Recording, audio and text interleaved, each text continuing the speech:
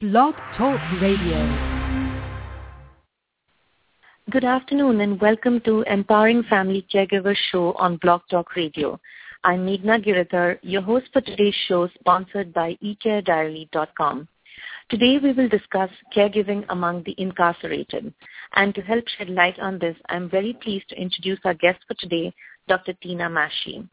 Dr. Maschi is an associate professor at Fordham University Graduate School of Social Service and the recipient of the 2010 Geriatric Social Work Faculty Scholars Award. She has over 25 years of experience working with diverse age groups of survivors of trauma in correctional and community health and social care. She's the president of the National Organization of Forensic Social Work and the executive director of the Be the Evidence Project, which brings light to pressing human rights and social justice issues of our time. Dr. Maschi, thank you so much for joining us today. Thank you so much for having me on the show, Meghna.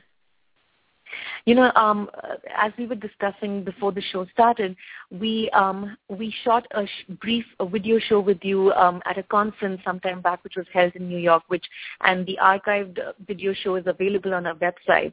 But the topic was so compelling that we had to get you back to have a longer discussion about this very, very unique but very critical aspect of family caregiving, which has not received a lot of attention, mainly because people don't even know about something like this. So I want to get right to the questions. And the very first question I had for you was about aging-related issues faced by incarcerated seniors. Can you elaborate a little bit about this? Absolutely. Well, one thing I do want to tell our audience is that the United States is the largest incarcerator of people of any country in the world. We have over 2.3 million people in prisons across the United States, of which 16% or 200,000 are aged 50 and older, and many of them with chronic health conditions. And they're in prison, and a smaller percentage are serving life sentences, but a large number are serving long-term prison sentences. And so when you have people aging in general, just think about any of your family members that you have that are older and that you're managing the family caregiving responsibilities. Think about as their health is failing and there's vulnerabilities there. Well, we have a large group in prison, and although they might be age 50, their health statuses are often age 65. So we're in the age of 65, the biological age, as opposed to chronological age. So they're dealing with poor health and in a system that was not trained or developed to be a long-term specialized healthcare facility.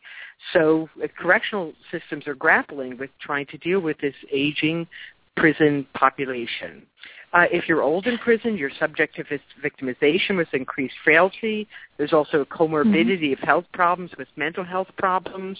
And if anything, thinking about family caregiving, the barriers for family members to get access to their parents or grandparents, it's not as easy, as well as to get the support, as we know that family caregivers in general don't get that support. There's even more barriers, including the distance that family member may be from their family. Now, the general perception is that those serving sentences in prisons are, the terms that typically people use are violent and dangerous. There are a lot of people who've been sent to prison when they were much younger, and now they've aged and, they're ailing. What happens typically in a prison scenario to people like them? Okay, well, I think part of the perception is that the majority are not violent and dangerous. Many people are there in prisons for drug offenses, and less serious offenses. However, the ones with the long-term prison sentences often have these longer sentences, of which for a sizable number was for crime that they committed as either juveniles or young adults. And so this is often referred to as the long-term or life course prisoner, in which they're the likelihood of them dying in prison is highly probable. And again, it's a system that was not designed to have the health care provision that your hospitals and the community would have, and the stresses that it puts on family members when they know they can't get to family members. I've had people call me from all over the country that they can't get access to their family member who's dying of cancer. But I do think there's special considerations that we need to take that group into account. And most of the thing about the older people is they have a low risk of recidivism. And actually many of them that are healthy or not, or some degree of health, but at least have cognitive capacity, actually serve as very positive role models for the the younger people in prison, in which they can, if they figured out a way to rehabilitate, reconcile their crimes to actually do good with other people in prison by helping people, or when they get out, that's a group that I think we want to tap. Mm-hmm. Now, you've written, about programs in prison that use peers as support systems. Can you tell us about this? Oh, yes. Just think about any type of, when there's a service missing in the community, sometimes things spontaneously happen in which there's a grassroots organization around developing something. And the same thing happens in prison, in which you see sick people in prison, and there's almost a natural occurrence with other inmates beginning to take care of other inmates that they see ailing. Because not everything about someone's behavior that sends them to prison defines who they are or who they can become. And so many of the people that are in prison want to respond and help those that are in prison. And they also observe a lot when they see the sometimes staff who are in this highly stressful environment of prison don't make the best decisions in terms of practices.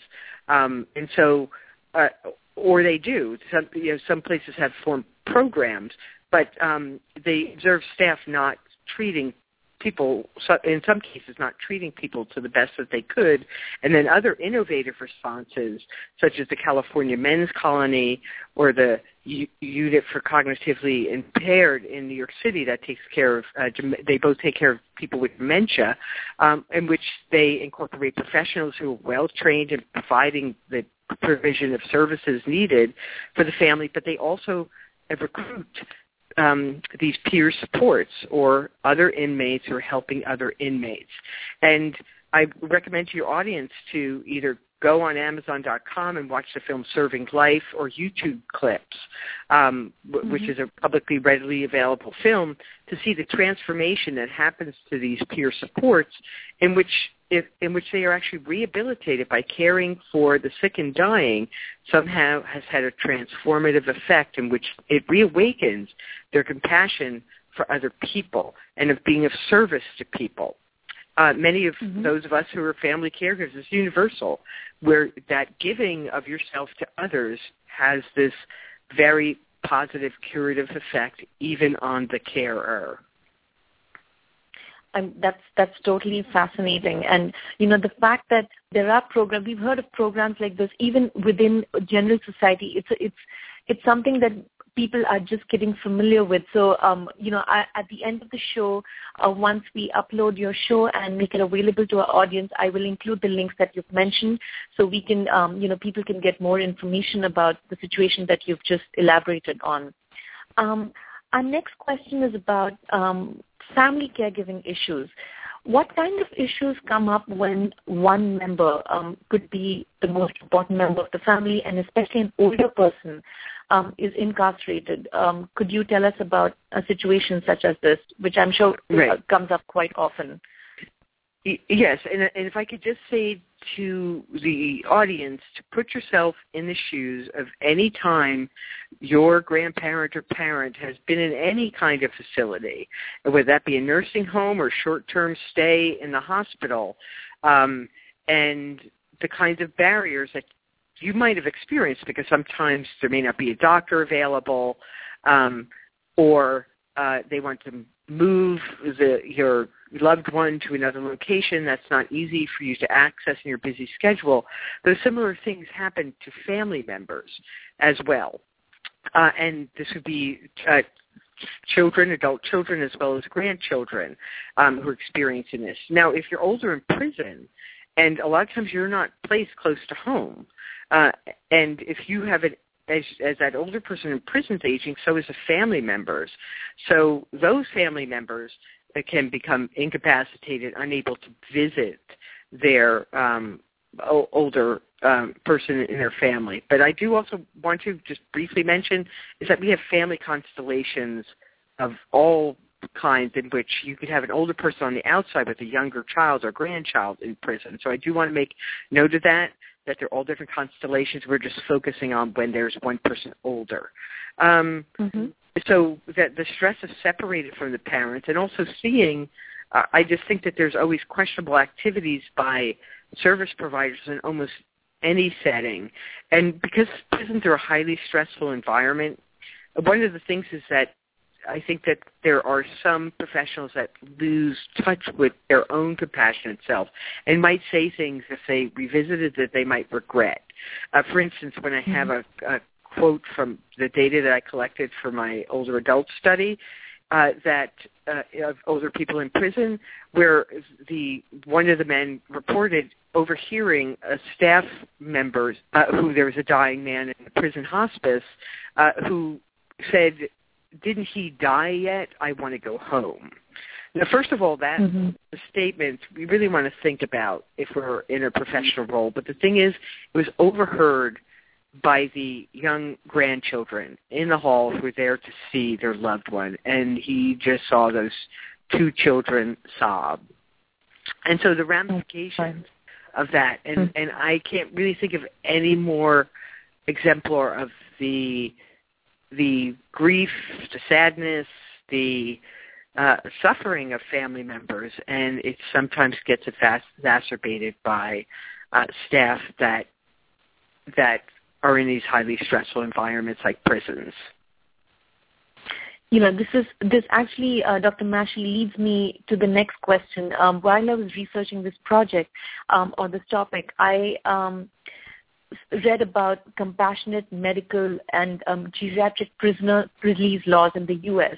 And it was very interesting, and I thought it was very relevant to this topic. I wasn't even aware of such laws existing in the country as of now, and I would like you to share some information about what these laws are about and what are the consequences, what is the current situation as per the laws in the U.S. right now. I'm talking about the geriatric prisoner release law. Can you share some information, please?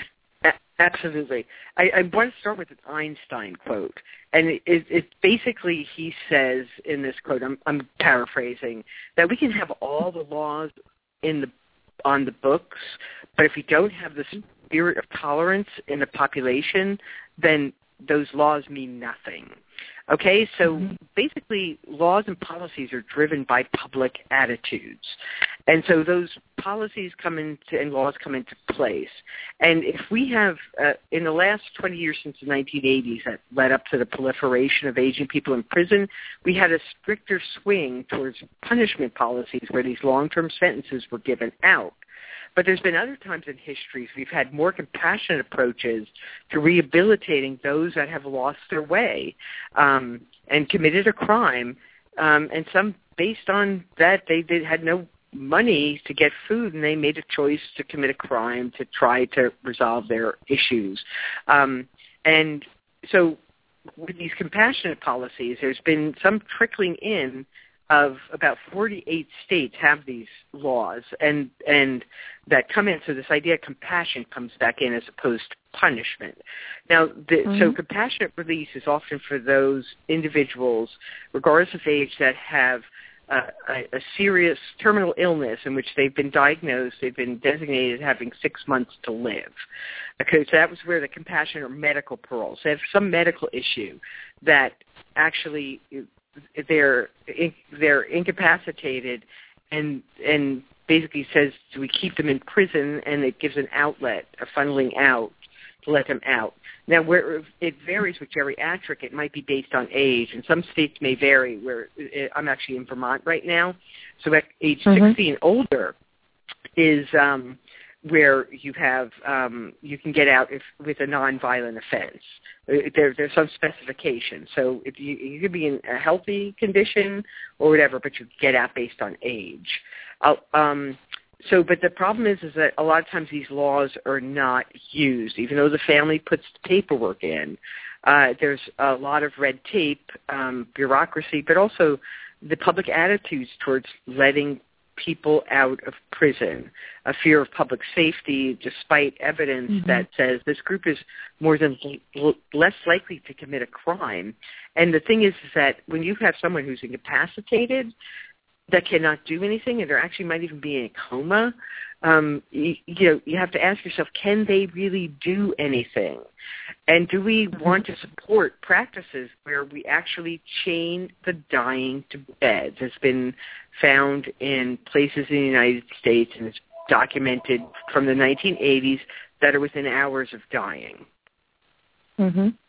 Now, what should we, as a... I want to ask yourself, in general, do you think that that's acceptable? Just think about any person in general, and if that was your family member, is this acceptable or something that you would want? So what should we, as a society of family caregivers and community citizens, know about this? What are like the critical aspects? This was like the broad overview. This is about the release laws, but as citizens ourselves, what are some of the key elements that we should know? Well, first of all, I think we need to reawaken. I have an article I have under review, Co-Constructing Community. We need to reawaken in us that we are all interconnected. We are part of a community.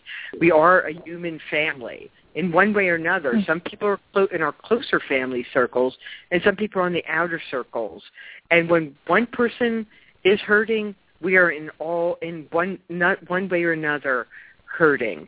There's so many stories with the older people in prison have told me is that we can stop this from happening, where they end up committing a crime, such as treating sexual victimization when people are young.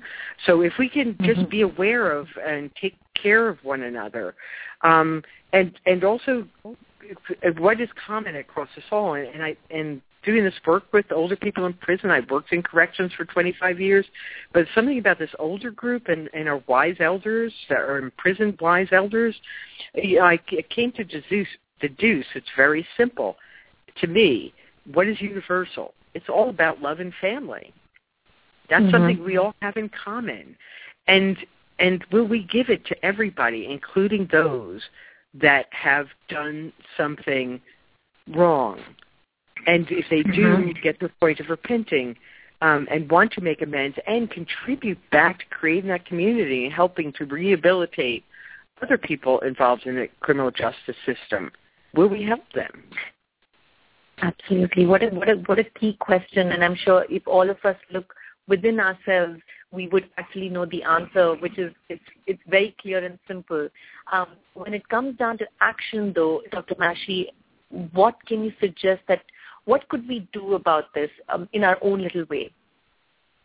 And my thought would be, what is possible for all of everyone to do based on all their given responsibilities?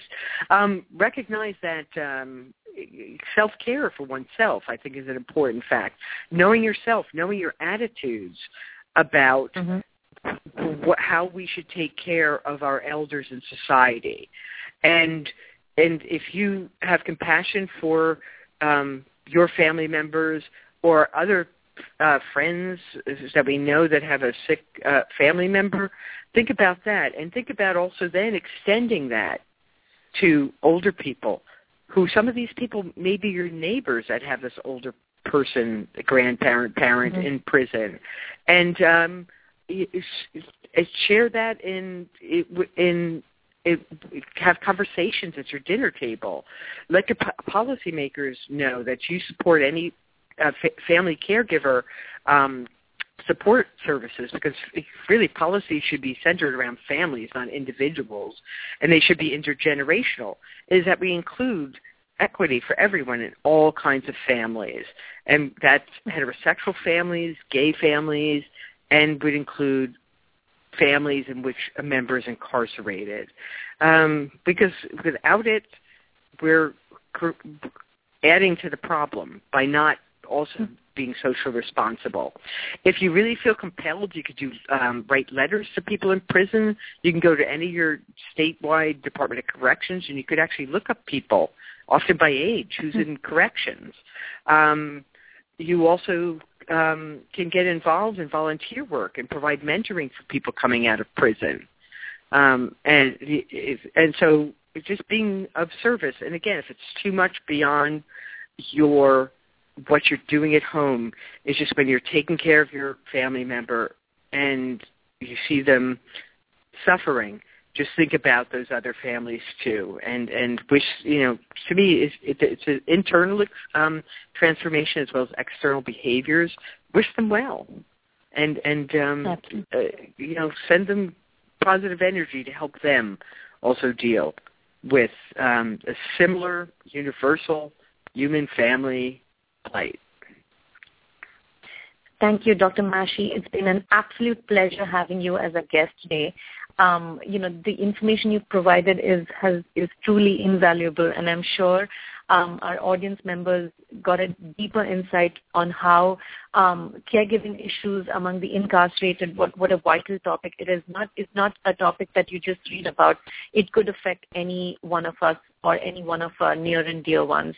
And thank you also for suggesting steps that we could take in our day-to-day living to hopefully, make this a better place for everyone in society.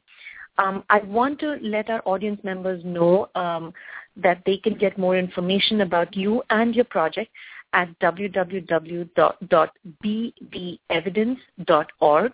I'll repeat that. It's www.bbevidence.org.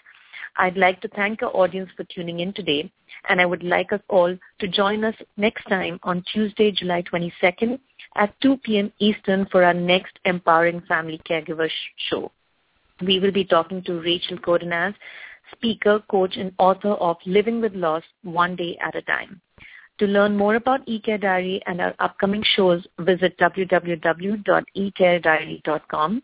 Registration is free and gives you immediate access to your personal care diary tool. You can find us on Facebook, LinkedIn, and Twitter. My Twitter address is ecare_diary. Thank you, Dr. Maschi, once again, and thank you, everyone. Have a wonderful afternoon. Thank you very much, and well wishes to everybody out there.